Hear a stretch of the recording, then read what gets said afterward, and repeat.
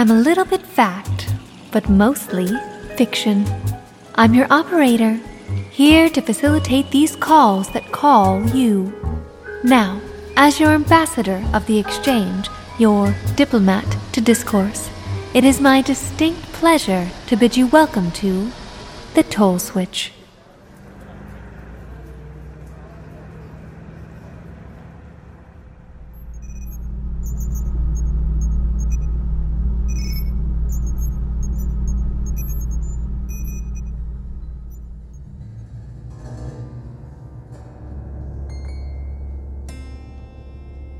Greetings, ladies and listeners. You're in at the Switch. Let's talk about a world where the echoes of nightmares sculpt a dark and infinite landscape. Children run with disconcerting glee across plains fortified by the bones of the dreadful buried beneath. There is something in the air there. There is something that scares there. But the children, they are blissfully unaware there. The ashes of passage from the living to what lies in wait begin filling their lungs, their glee silenced by the ghastly. Soon they suffer, choking on all that makes our monsters. The mind can be an oh so wretched, oh so horrifying place. Tonight's call brings us Nicky Lettery, and well, Nicky is a guy whose mind has been far from fine lately. He's done bad things. He's seen bad things. And now, these bad things seem to be seeing Nicky. He finds himself haunted by past deeds which have defined him as the right hand of a wicked man, a Mr. Joe Valentine. Nicky, once a promising middleweight's worth of grade A Hell's Kitchen muscle, now a spent-up mass of guilt-riddled grizzle, tasked regularly with Valentine's gruesome bidding. But at the crossroads of death and dinner, Nicky sees the light of repentance in that which has made him so scared of the dark. Only the ghouls and specters that lurk are nowhere near as frightening as the man who is about to receive him on the line. Connecting. One moment, please.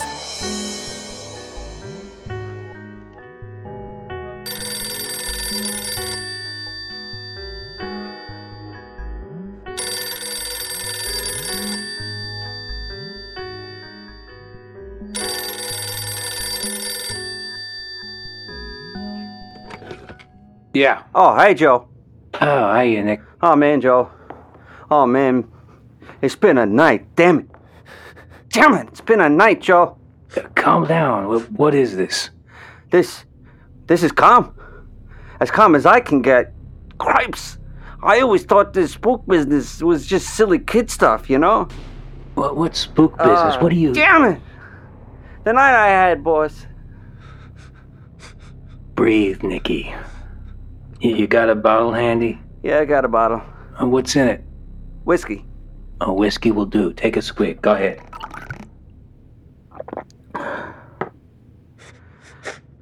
How are you? Okay? The trip? You do the work? Each ticket punched. Everything you asked to be done while you were away, I did. As I knew that you would, Nick.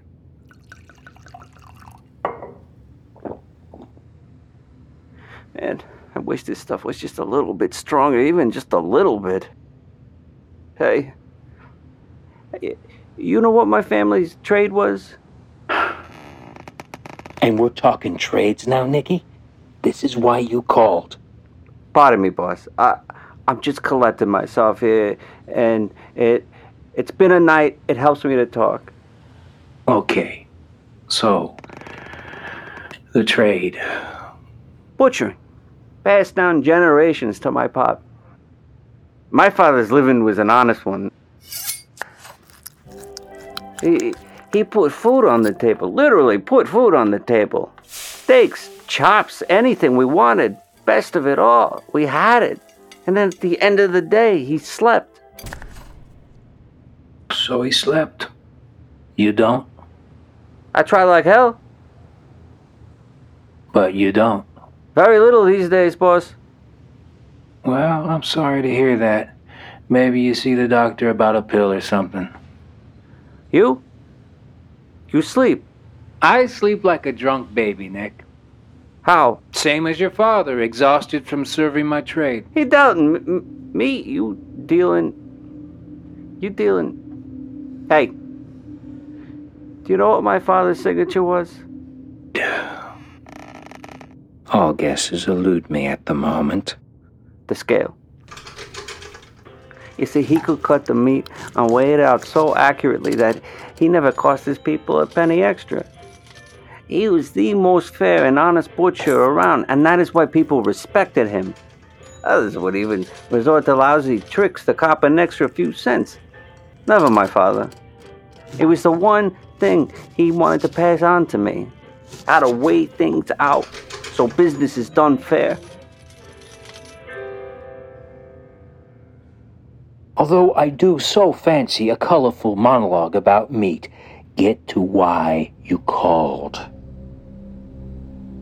I've been seeing things lately, boss. Bad things. But tonight, it was more than that. Seeing things. This I don't like to hear. This I don't like to say. You using? No, never. No, I thought maybe it was the fact that I wasn't sleeping, or maybe it was just this damn witchy time of year, working some macabre mind trickery or something. I don't know. Seeing things. Seeing what? Do you go to church? And now we're at church? Seeing what, Nicky? I go. And since Sunday school, I'd hear it over and over. God is a forgiving God. And so I go every Sunday, and I ask for that forgiveness. And I sit long after people are making their way home for Sunday supper, and I think, long and hard I think, and I repent. And then on Monday, business calls, and I do what it is that I do. For you. And what you do is just meat, Nicky. Like your father.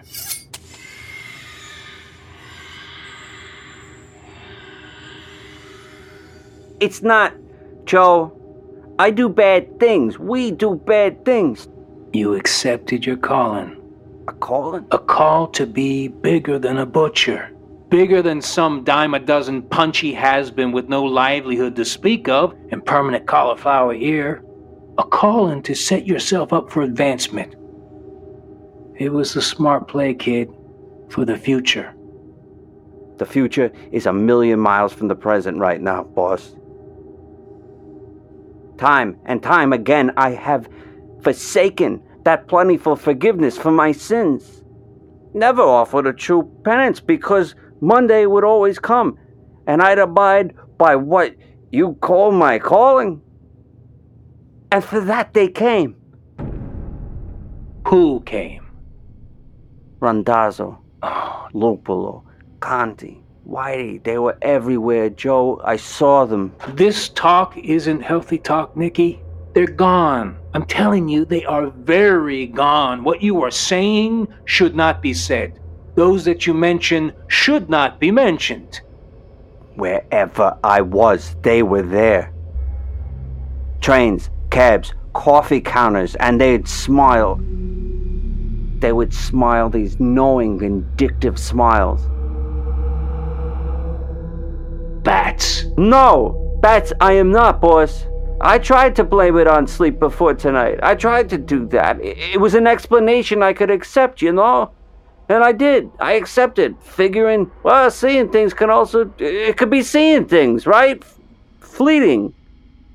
But tonight, it was different. What was tonight, Nick? It was a persistence of the past to command a reckoning. It was dinner. Oh, so much of this batso banter I do not follow. They came to me, to my house, Joe. All of them. I sit down looking to relax after seizing a couple of digits from your pal Greenberg, which did not liberate easy. He's got some thick hands, that guy. And the doorbell rings. Randazzo. And then it rings again. Conti. And then it rings again, Whitey, and again, Lupo. Those who should not be mentioned.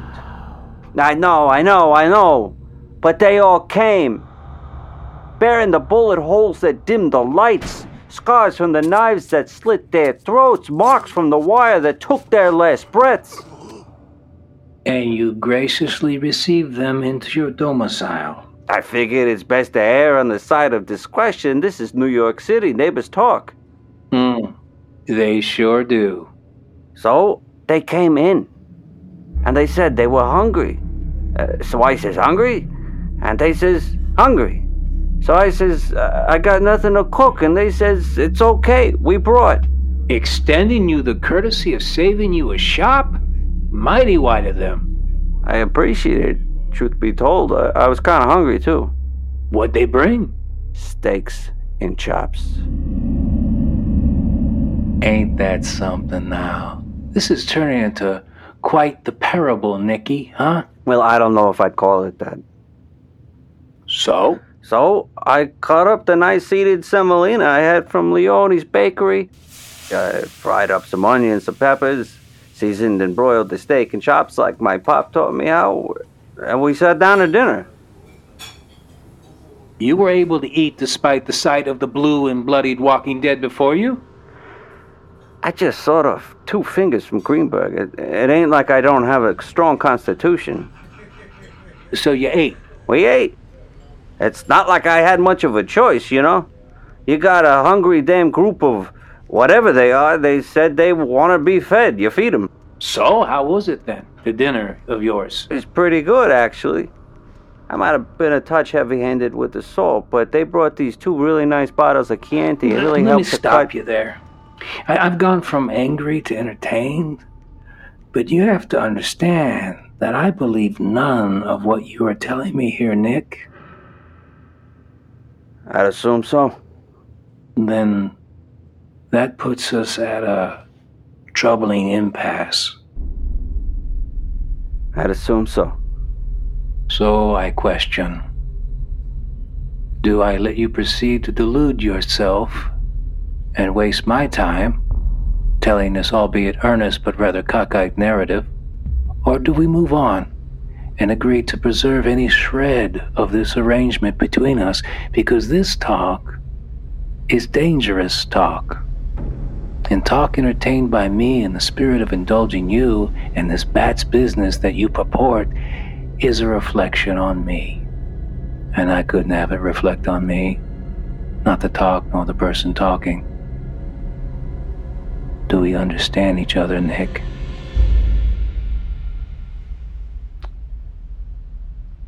I told you about my pop. Why don't you tell me about yours? What was he like? Why? Because they said I should ask. They said? That's a rather unsafe question, Nick. I know, but I'm still asking it. You being strong or stupid? I'm far too shaken to be strong at the moment. And stupid is an insult that I will not give the power to let land. Tell me about your father.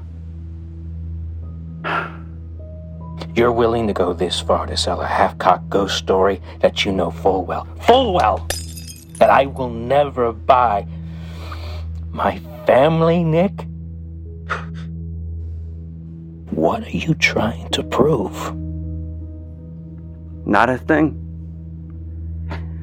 They said that if you didn't believe in those that haunt me, I should ask you about those that haunt you.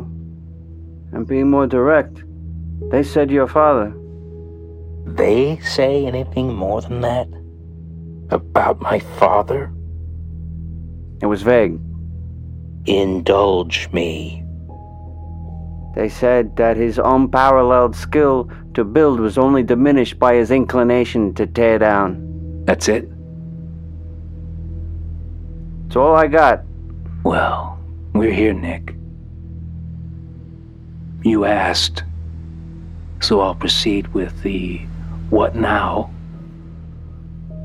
and then I'll deal with the what next. What you say, it's not inaccurate, I don't care why you are saying it anymore. I'm past that. Just that it's been said.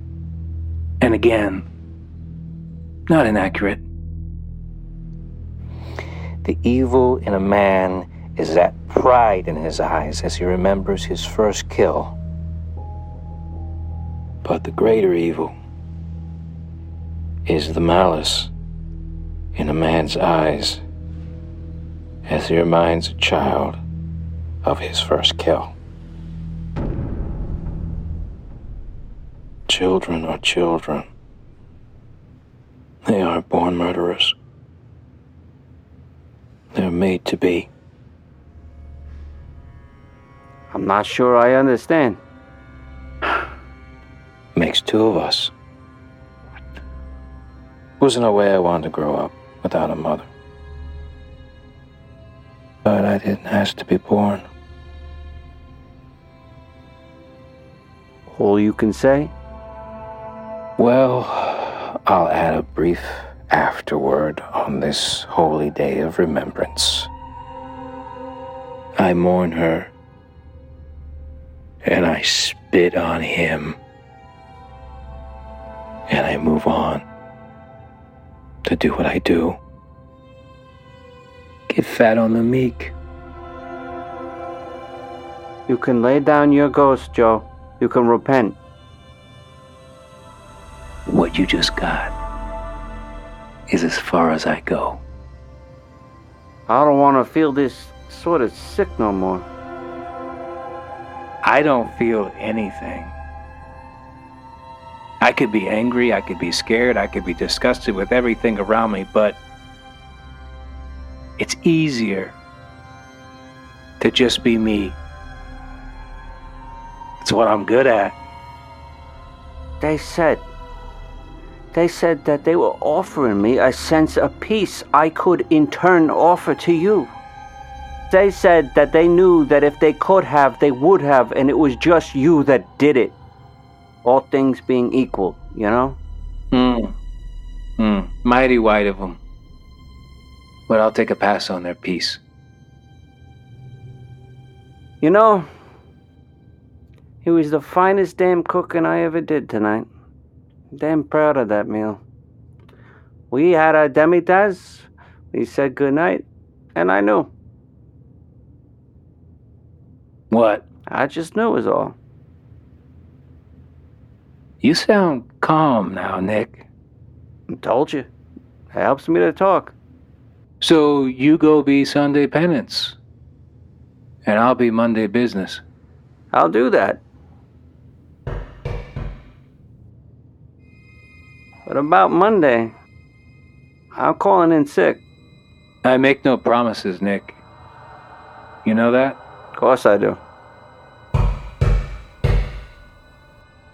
And that's it? Maybe. Just maybe? Just maybe. That's it. Maybe tonight I sleep like a drunk baby. Sure. Maybe tonight. Be right there.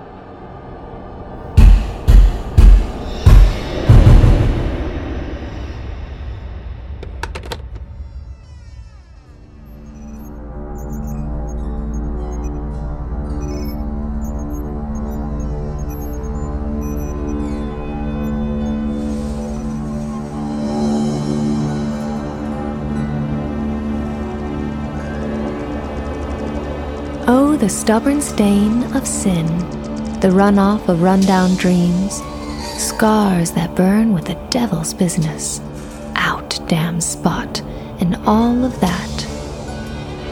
There are things that we do that we choose to compartmentalize, dark secrets that make for heavy souls, but we are willing to exist with our past transgressions in deafening silence. Yet somewhere within the unspeakable exists the unknown. No words to define what it is, no measurement to quantify it. Just a massless presence of terrible waiting to offer up the worst. And it's a patient predator lurking. A sovereign of the sinister that transmogrifies over time into an abscess of fibs and theft, curses, want, and regret. And when our monsters become malignant, what is there to excise the infection? What is our price to pay in penance? Cut and measure. It's second nature as it pertains to butcher and brisket. But from the shop on the corner to life on the street, the translation becomes far more complex. How does one measure the immeasurable? What scale is there to weigh our deeds in effort to calculate cost, so business is done fair, and blessed sleep can come once again? The weight of our action waits, and in its time, it descends upon us, in whatever shape it chooses. So, mind your minds, ladies and listeners, for you never know who or what may show up at your door with an insatiable appetite for red meat. This is your operator, disconnecting. Good night.